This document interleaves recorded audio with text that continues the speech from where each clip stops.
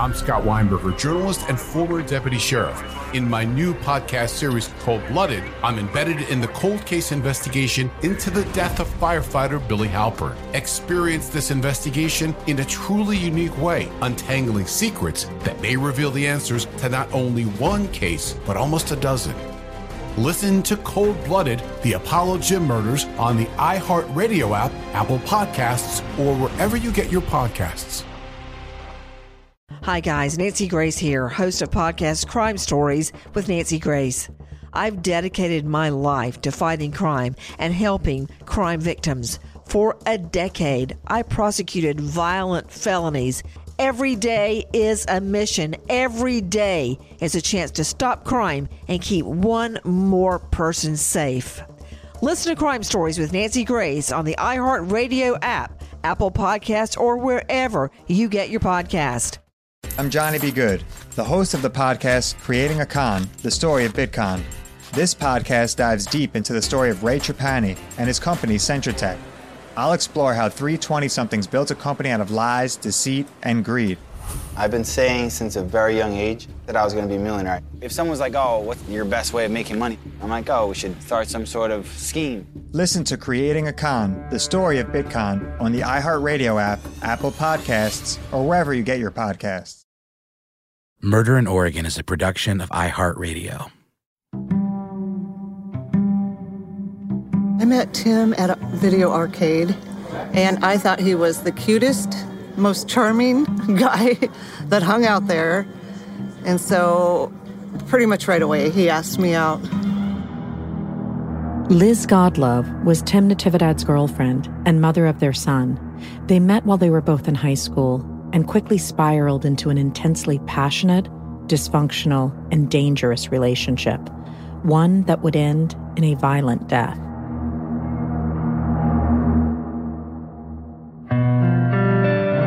I'm Lauren Wright Pacheco, and this is Murder in Oregon.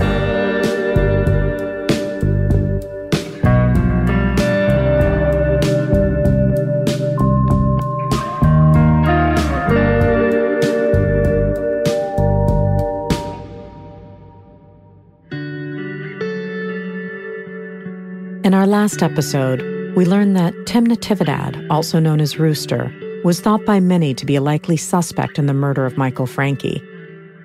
We also learned of his drug addiction, propensity for violence, and the twisted relationship he had with Carrie Rothschild, one in which he acted as a kind of broken guardian, rescuing her from the drug-fueled nightmare that was her mother's house and introducing her to a whole new nightmare of drug dealing, dependence, and murder. During that entire time, Natividad was also in a relationship with Liz Godlove, who started to see the evil behind his good looks almost immediately. Well, like I said, I thought he was handsome, and, pretty much our first date, though, he showed a lot of jealousy. We double dated that night, and he was super jealous of his own brother. His own brother was talking to me a little bit too much, and that pissed him off. He started driving crazy in the car and yelling at his brother, yeah, this is my date, you have yours back there, and it really scared me. But not enough to deny his attraction. Photos of Natividad show a strikingly handsome young man with dark hair and dark eyes. Didn't scare me away because Tim, he always came over and called, and he was just like all over me. And he was so nice in the beginning. He had the excuses about his stupid brother, trying to pick up on his dates all the time, and, so put that to bed. Just 16 and caught up in a crush, Liz ignored red flags and refused to see the patterns Natividad demonstrated from the beginning as abusive, something that became much more evident during the course of their relationship. Yeah, I was young and dumb, honestly. The jealousy Tim displayed on their first date continued, and he quickly became possessive, too. Young and inexperienced, Liz mistook that intensity for love. And when I would try to break up with him, he wouldn't have it. No, he would not have it at all. I tried a few times, and he would stab himself, cut his wrists with razors. He would do all that in front of me.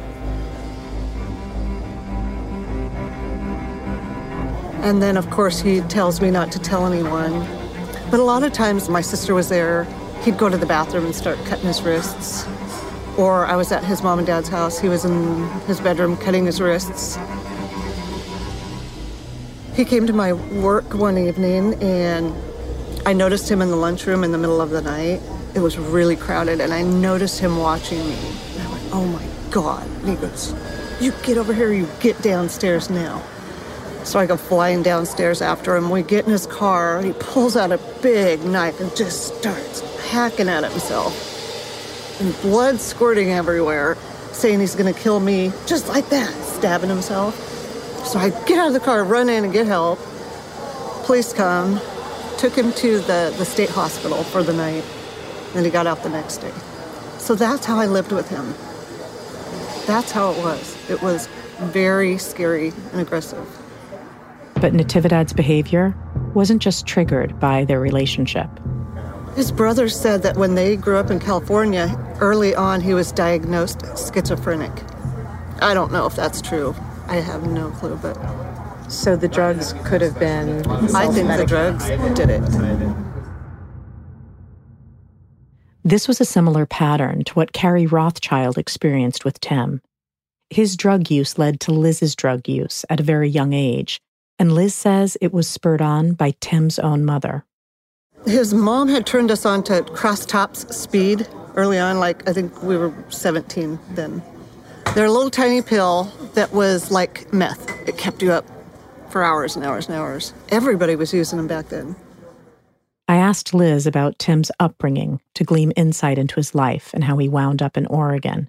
Aside from drug use, violent crime seemed to be part of his family legacy. He did have his mom and dad, 6 brothers and sisters. His dad worked 2 jobs to support the family. The mother had a boyfriend all the time on the side, which disgusted and angered Tim. He didn't like it, of course. His mom got into some serious trouble in California, and Tim didn't like that. They had to move to Salem, Oregon for her protection. She was in the witness protection program. Evidently, she had delivered the money for the hit. So she did some prison time for that. That's why they came to Oregon.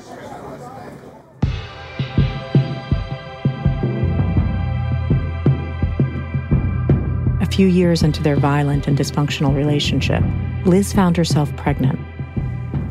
How did he react to that? Oh, he was happy. He was fine with that. I was in shock. Oh my God. Yeah. He wanted to eventually have another child with me. Her shock stemmed from the fact she didn't think it was possible in the first place. He said there's no way, shape, or form he could ever have children. Never. Tim said he was sterile. He was born with his intestines outside his stomach, and he said that had messed up his system for life, that he was tested and there's no way he could have children. So he was happy when I got pregnant, and clearly Anthony is his because I don't cheat on people, and Anthony looks a lot like his dad. Was Natividad faithful? No way. No. Heck no. I learned later that he had a lot of girlfriends. I didn't know that. See, I was at home taking care of the baby, being a good girl, while he was out selling drugs or whatever he was doing. I had no idea he had all the girlfriends. After their son was born, Tim's behavior continued to downward spiral. Liz's sister Becky was married to Vince Taylor, one of Tim's childhood friends, who we spoke to in a previous episode. He was also a fellow member of the Kaiser Mafia, the drug-dealing gang based in a nearby suburb of Salem. We lived right next door to each other. I lived above and they lived below. He wasn't a quiet person. Everything was just going to hell after a while, and then you would start seeing Liz maybe had a bruise on her face or something like that, At the time, Vince was living with Liz's sister Becky. Tim wouldn't allow Becky to come to my house. We lived in the same complex, and he wouldn't allow me up there to visit her. He just kept my family away from me. It was just odd. If he'd leave and I needed food in the house, I would sneak to the store as fast as I could. Got caught once. I was pulling in and he pulled in at the same time. He was screaming at me and it scared me. So I grabbed Anthony and started running toward my sister's house, and he took a big set of keys and threw it so hard and nailed me hard with the keys with my son in my arms. I was just like, son of a bitch. And yeah, I think we called the police that night, I believe. We always called the police. Because we went upstairs and locked the door and put furniture under the doorknob, and I wouldn't come out. Eventually, things got so bad that Liz, her sister, and Vince made the decision to flee the state with her small son. Here's Vince. He'd have killed her. I guarantee it. You know, he's not messing around. He was that far gone in his mind, you know. He thought everybody was a cop or trying to get him or trying to, questioning me. I go, what the hell are you doing, you know? I mean, things are weird. Wants to pat you down, see if you got a mic on you or anything like that. He was gone. Tim got extremely dangerous. We felt he was really dangerous, holding knives to my throat and choking me out. And the police weren't really, there's nothing they could do. I filed restraining orders. Tim would get locked up for the day and get out. It would be worse. So I couldn't trust the restraining orders anymore. I called Tim's probation officer and I called the Women's Crisis Center. They all said, if you can, leave the state. So Vince and Becky said, let's go. Let's get the heck out of here. Where'd you go? We went to Colorado, where we were scared to death to be there, looking for work there, still afraid of Tim. Everyone was supposed to be quiet and not tell Tim where I was. Well, one of my friends said Tim went to my last place of employment and threatened her with a gun out on the front porch and said, tell me where she's at. And she did. So then my phone call was, Tim's coming. He's coming to get you. We're so freaking scared. I may giggle today, and it's just out of nerves and frustration. It just, nothing was working. I didn't know what to do. And Liz wasn't Natividad's only target. Tim was threatening to kill me, my family, Vince. I mean, it was getting really, really scary and really bad. And he said he had killed a man and watched him die. Just all the drugs and guns and his behavior. It was time for us to go. We had to go. We were scared for our lives. Very, very scared. Scared for her life and trapped by her fear he'd harm her family, Liz returned to Tim. Natividad's behavior remained erratic, but it was after the time period of the Frankie murder that things really hit a breaking point. He was really super paranoid, angry, sad, mad, a lot of crying and shaking and not letting me out of his sight, not letting me have family over, keeping the blinds shut and saying, don't let anybody in, do not answer the door. And if I'm here, I'm not here. He wanted to move to Bend and buy a house. In those 2 weeks, he's telling me all this. He wanted to go to Hawaii, so he had all these big plans right away. Oh my God, he was packing in the guns. He was bringing guns in the house, a lot of them. Machine guns, pistols.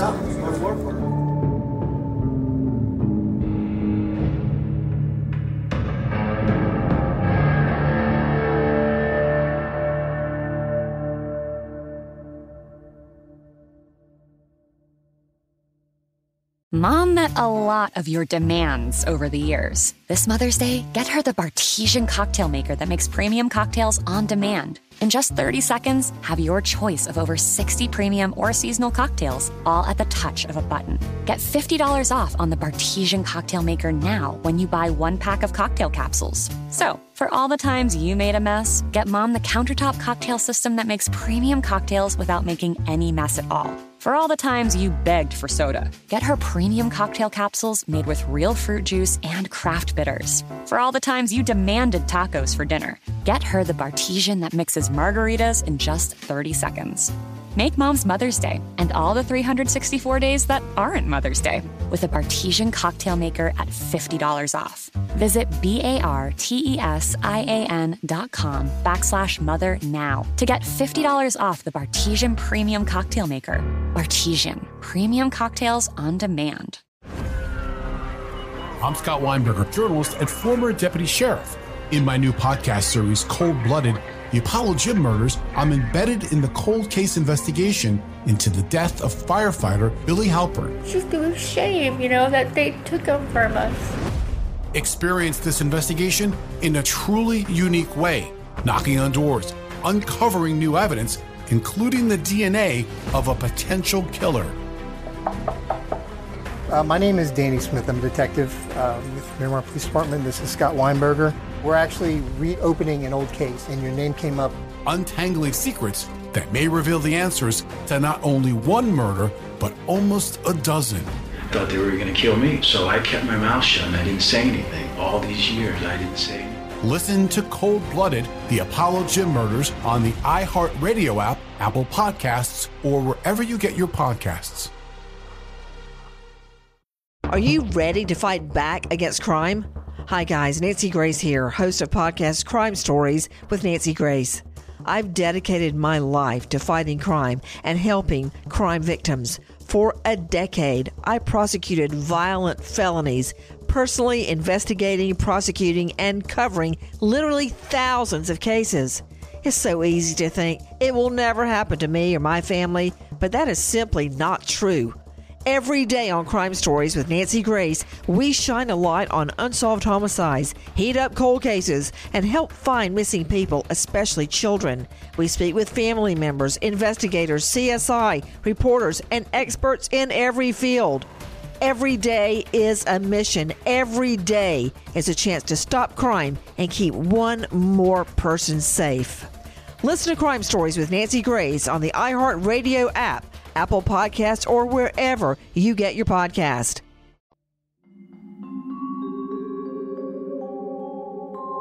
Jay Boutwell, a former detective for the Marion County Sheriff's Department, remembers responding to a call during that time.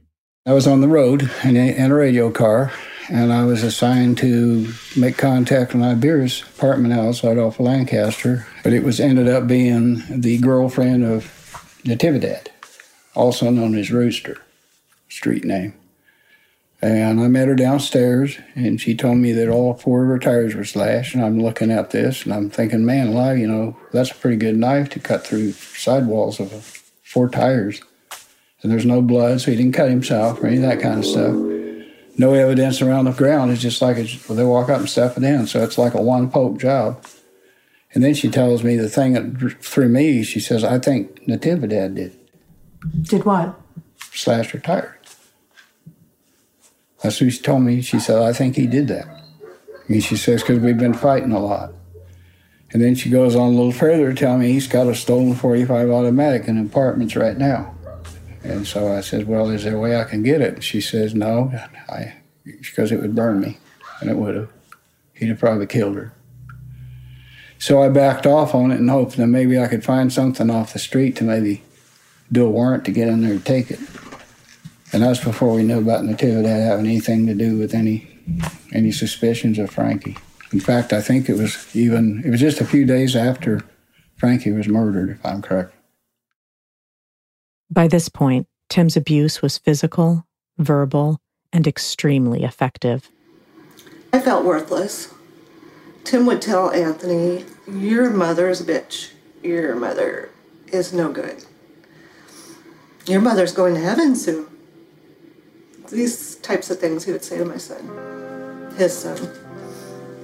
And when you have a violent drug addict in front of you, telling you and showing you, you believe it. You believe it with every ounce of anything you have in you. Things deteriorated to the point where Liz's sister came to check on her, waiting until Tim wasn't at home, and decided to take Anthony, fearing for his safety. And I opened the door, I saw it was her, and I let her in. And she saw the drugs and the guns and the knives and the danger, and took Anthony from me. And she said, you're not getting him back. No way. And I understood it. But Tim did not, and responded about as well as you might expect. So she had him for 2 weeks, and I was getting a lot of pressure from Tim, too. He needed to have a son. He was going to kill me, take Anthony to California, and hide him underground. Nobody would ever find him again. And he said, and if he had to, he would kill my sister Karen and her husband to go get Anthony. You know, I did give in. I could tell that my soul was just like, I wanted to be done forever. I couldn't do it anymore. But I got a burst of energy and wanted to protect my family. So I ran and grabbed the gun off the bed and was headed out my front door, which had a bunch of locks on it. And I couldn't get it unlocked. I was terrified. I knew he was going to kill me and grab that damn gun. The incessant violence, the abuse, and threats against her family and her son finally pushed Liz over the edge. And when I heard him come up behind me, I turned. We said, Liz. But I'll tell you, I snapped. It was so weird because I didn't care anymore. I was ready. I told God, you know, I'm ready. He's going to kill me. I'm ready. You know, just please, please, please let my sister Karen be the best mom to Anthony. You know, I was saying my prayers. And I felt dead. I just felt like so hollow, worthless. It's over, over, over.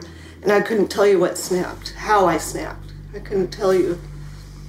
I remember picturing how he was going to shoot everybody at my sister's and then take my little guy who's going to be scared to death on a shootout. He said he would kill any cop that follows him to California. It was, oh, hell no. And so I turned and just shot it a bunch. And I can't believe it, to be honest with you. I can't believe it happened. I can't believe I didn't die. I actually shot him. And 2 weeks after Michael Francke's murder, Tim Natividad was dead. At Liz's trial, her attorney submitted multiple records of domestic abuse into evidence, and several of the cops who arrested Tim during those disturbances showed up to testify. Also on the stand was Liz's neighbor, who heard the sounds of Tim's violent and abusive behavior firsthand. Oh, my neighbor next door to us, I'd never met her in my life, listened to it all night and all morning. So she was there, which was a shock to me. I had no idea. She was on the stand and said, I heard him clearly beat her that night and tell her he was going to kill her and kill her family. I heard the gunshots. I heard it all. Before the trial, Liz spent 3 months in jail. But compared to the hell she'd been trapped in, it was almost an escape. Ultimately, I was acquitted. Thank God. It just all came together. I talked to her myself. I looked at the jury and I said, you know, my attorney's going to help tell the story. This is how I lived. This is my proof, the restraining orders, the police officers, my friends and family, Women Crisis Center. I mean, I did everything I could. Thank God I was acquitted. Oh my God. Thank God. I remember that day. I was so free. But I did still cry for a year because Tim had to die over all this. I cried for a year, although I had my son and I wanted to be stable and I tried to, you know, be strong and stable for him. I had to get it out of my system. And I went to my priest and confessed that I shot and killed Tim to save my life. And he said that God forgives me. So that felt really good. I ran into several of Tim's family members after this, and they hugged me tight and told me that they understood. Timmy had some anger issues and drug problems. So they didn't hate me. But after Tim's death, pieces that connected his timeline to Francke's killing began to fall into place for Liz, starting with a large sum of money he'd supposedly come into soon after Francke's murder, which meshes with an earlier story from Greg Johnson that Natividad had received a payoff after Francke's death. He didn't tell me where the money came from, but he did come into money. We later found out that he hid it in the fan of the bathroom, the apartment where Tim died. There was a story that Tim's brother got $40,000 out of the bathroom vent of Tim's money. And I didn't know if it was a rumor. That incident would have happened while Liz was in prison, awaiting trial. I didn't know. And my sister Karen is the one that cleaned my apartment out when I went to jail. And Karen goes, "It's so weird, Liz. The apartment manager came in and was yelling at me for taking apart the bathroom vent." And I said, "I didn't do it. You know, you leave me alone. I'm not taking the apartment apart. I'm getting Liz's things out of here." I'm like, oh my God. That large sum, along with Tim's taunts about having killed a man, continued to haunt Liz. We really wanted to figure out who Tim killed. He said he had killed someone. I believe it was at my attorney's office when we realized there were two people that had died, and Michael Franke was one of them. I remember vaguely seeing it on the news a whole bunch. You know, the higher up was murdered, and you see the police tape. You know, I didn't pay a whole lot of attention to it. But then, something happened that did catch Liz's attention. The release of the sketch known as The Man in the Pinstripe Suit. And then the composite drawing that came out in the newspaper and on the news. To me and my sister Karen, it looked like Tim. We were shocked and said, "Oh my God, it looks like Tim." Interestingly enough, as we've touched upon earlier, that sketch barely made it into the paper. Well, I was calling around trying to get the picture that I heard the state police were circulating among corrections employees, trying to figure out who this man in the pinstripe suit was. You know, why wouldn't they release it to the press if it was of interest to them? The state police wouldn't release it. I called Dale Penn, and he refused to. He said, no. I said, why? And he said, because it's not any good. This is not very good. Did he elaborate on what he meant by not good? No, not to me. I personally didn't care whether it was good or bad. I wanted to get it, so I kept calling and finally got a copy from Binkta. When you first saw that sketch, what were your thoughts? I said, wow, what a great drawing. It was really good. And in fact, it had been done by Joyce Boylan, who was one of the top 3 police artists in the country. It was an excellent sketch.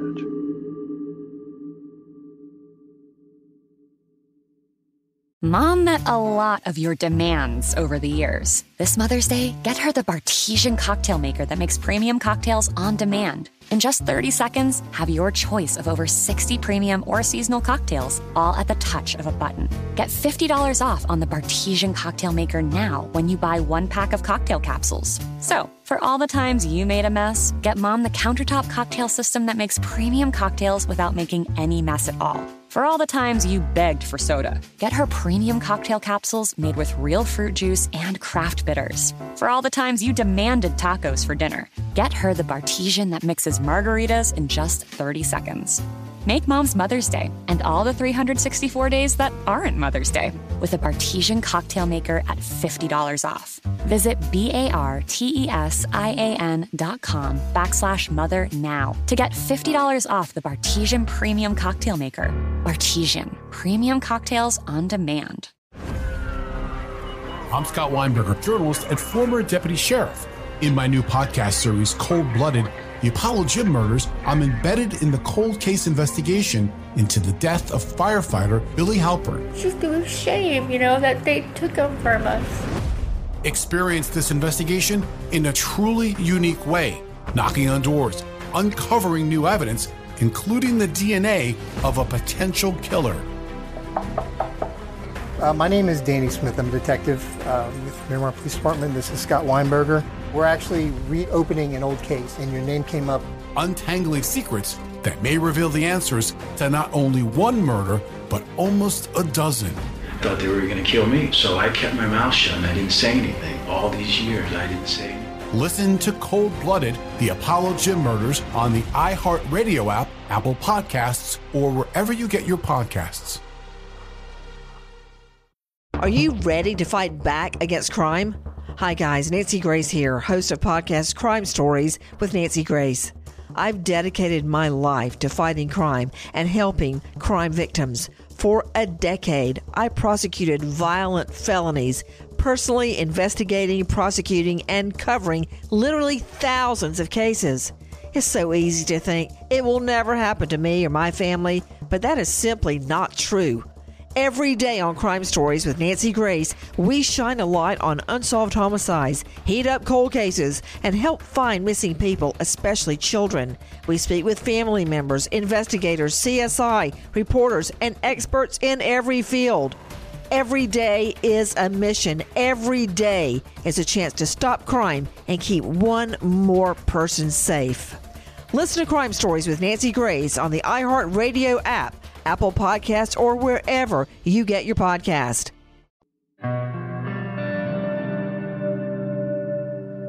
Kevin was back in Florida, trying to pursue his brother's case with long-distance phone calls, which in those days meant racking up thousands of dollars in phone bills. He'd been told by Governor Goldschmidt to direct his questions to Dale Penn, the district attorney assigned to Michael's case. But Penn and Kevin didn't exactly get along. He was a sniveling, mealy mouth, wouldn't answer a question directly when I say mealy mouth. And the first meeting that we had was with my brother and Binkta and the governor at the governor's reception office outside of his official office. And I was requesting a copy of the autopsy report. And I addressed that request to Goldschmidt, and he said, he's the man to ask, pointing to Dale Penn. And Dale Penn goes on this mealy mouth, and I said, is that a no? And then he couldn't even say no. Kevin felt he was fighting an uphill battle with Penn from the beginning, especially over getting Mike's autopsy. He finally agreed to give me a copy of the autopsy report, and he sent it to me in Florida, and it was 4 pages that was probably 80% blacked out, redacted. And it basically said Mike Franke described him and that he died, stab wound. Everything else blacked out. It wasn't just a middle finger, it was a smirking while I kick you in the ribs. Here you go, sucker. I guess, his thinking is, I'm 3,200 miles away, what am I going to do? But Kevin and his older brother, Pat, refused to settle for the redacted report. They wouldn't settle for anything less than the complete autopsy, even if they had to fight for it. Here's Phil. So they hired a lawyer in Salem, Steve Krasik, who's been with them all this time, to sue state officials to get an unredacted copy of the autopsy, which under law they were entitled to. Back to Kevin. We did finally get a full copy of the autopsy report, but it was through having to sue the state of Oregon and all the individuals involved, including Dale Penn and the governor, Neil Goldschmidt. And we had subpoenaed them to bring them into court to justify withholding the autopsy report when it's in the Oregon state law. It's called the Brady Bill, that the members of the family are entitled to a full copy of the autopsy report and any other medical information. To have the district attorney and the head of the state both denying what's written into the law of the state of Oregon, into the Constitution, and to have them flaunt that, just the arrogance of those fucking bastards is what grips me to this day. How could they? How dare they? Just flaunting their authority. Kevin recalls the day they finally received the report. We were at Steve Krasik's office at 341 State Street, downtown Salem, Oregon, just a few blocks from the courthouse. And Steve had picked him up, I guess, from Dale Penn's office and brought it back to the office where Pat and I were waiting. I had flown in for the occasion. Here's Pat's take on getting the unredacted version. A year almost to the day, I was up here and I got the full copy of the autopsy report. I took that to New York and sat with Dr. Michael Baden, who became famous years later with the O.J. Simpson case. And he read the thing, he got his calculator out, and he told me that Mike probably didn't live more than about 6 minutes, that he was fully conscious for about 2 minutes and then was losing consciousness after 2 minutes. And because of the severity of the wound, the nature of the wound, that he would not have survived even if he'd been in a hospital. That it was through and through, and it just destroyed the lower part of his heart. During the time the family was fighting for the autopsy, they were also getting numerous twisted and anonymous tips claiming that Mike had been mutilated or murdered by ritualistic torture. It was months before they finally confirmed that there had been no ritual type. It was purely defensive wounds and attack wounds, and no other signs of mutilation. But it took, 6 months to get that. So you're living with these movies in your mind that are atrocious, that feed a fire that you don't want lit in the first place. So that was the first thing that I wanted out of the whole thing, was to verify that Dale Penn's telling me the truth when he says there's no mutilation, because Dale Penn had a tendency to lie, and then to be able to identify the nature, number, and location of the wounds, and how the entry wounds were made, and what sort of an angle. And in part of the autopsy report, there isn't mention of what you see when you see the autopsy photos, and there's obviously a picture that shows that Mike was in a fight. He got a pretty good whack in the head.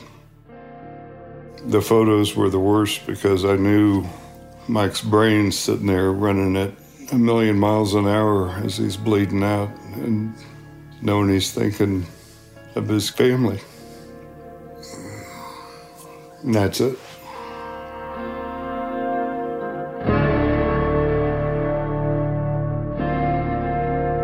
Sharing the unredacted autopsy and photos of Mike with their parents was heartbreaking for the brothers. I've never seen two people in more pain in my life. Hurt. I worry about my kids. That scares me. If I ever had to go through that, I'd probably put a bullet in my head.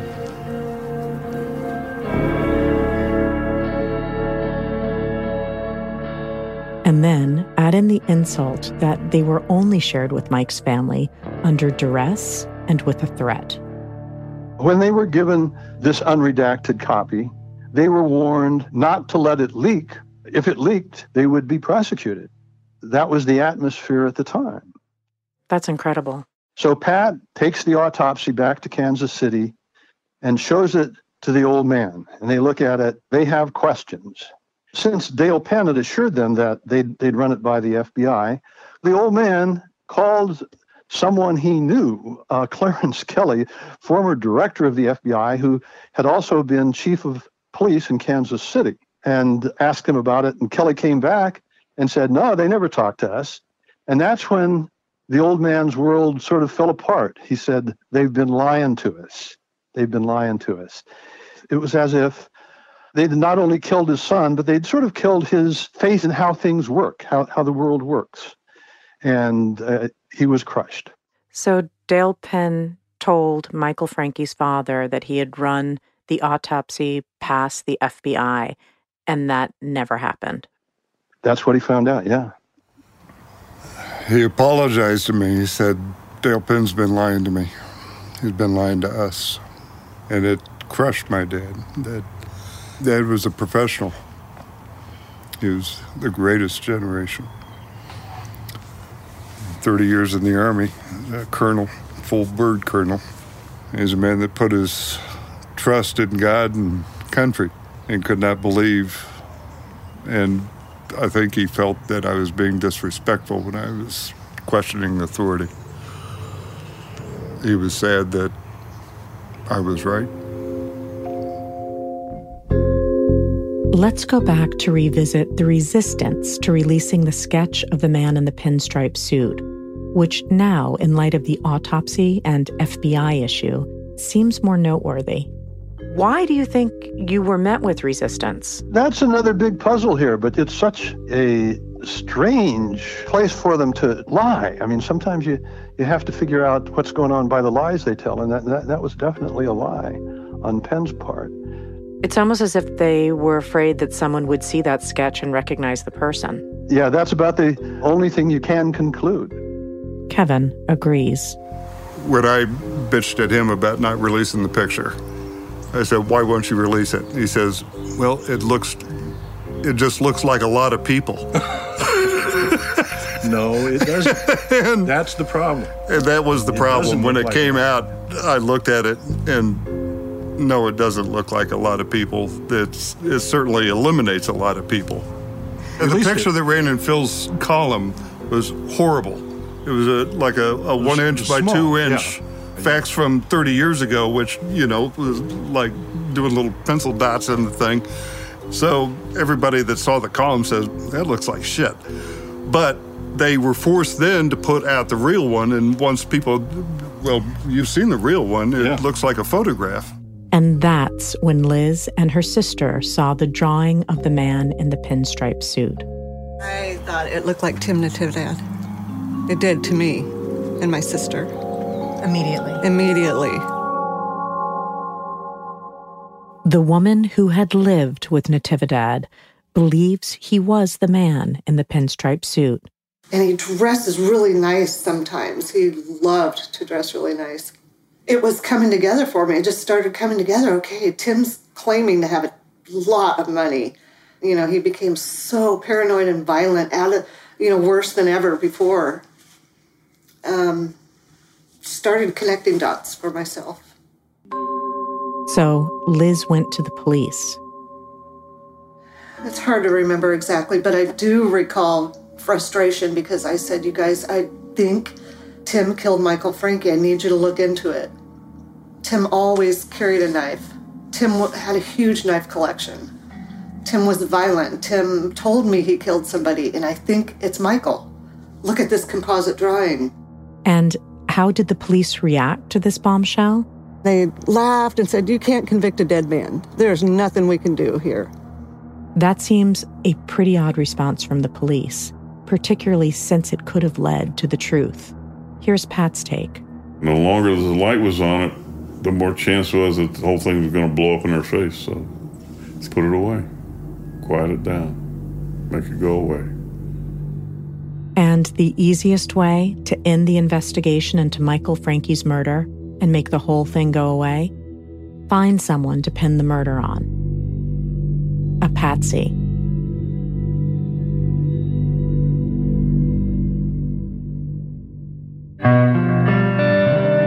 On the next Murder in Oregon, an unlikely suspect is arrested. There's so many other folks that are probably it just didn't make sense. And charged with the murder of Michael Franke.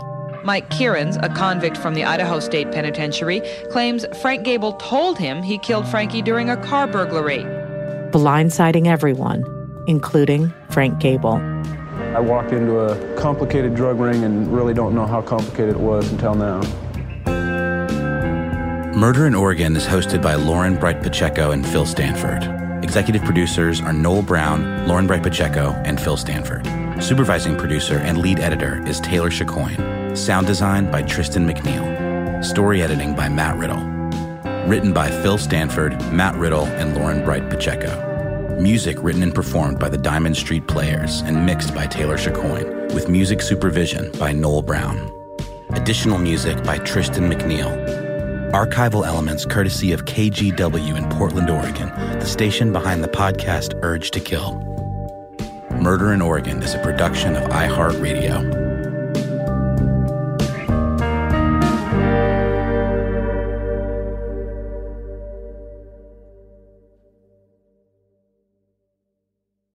I'm Scott Weinberger, journalist and former deputy sheriff.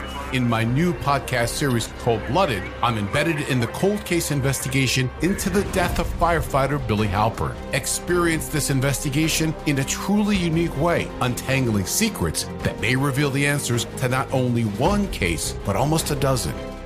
Listen to Cold Blooded, the Apollo Gym Murders on the iHeartRadio app, Apple Podcasts, or wherever you get your podcasts. Hi guys, Nancy Grace here, host of podcast Crime Stories with Nancy Grace. I've dedicated my life to fighting crime and helping crime victims. For a decade, I prosecuted violent felonies Every day is a mission. Every day is a chance to stop crime and keep one more person safe. Listen to Crime Stories with Nancy Grace on the iHeartRadio app, Apple Podcasts, or wherever you get your podcast. I'm Johnny B. Good, the host of the podcast Creating a Con, the story of Bitcon. This podcast dives deep into the story of Ray Trapani and his company Centratech. I'll explore how three 20-somethings built a company out of lies, deceit, and greed. I've been saying since a very young age that I was going to be a millionaire. If someone's like, oh, what's your best way of making money? I'm like, oh, we should start some sort of scheme. Listen to Creating a Con, the story of Bitcon on the iHeartRadio app, Apple Podcasts, or wherever you get your podcasts.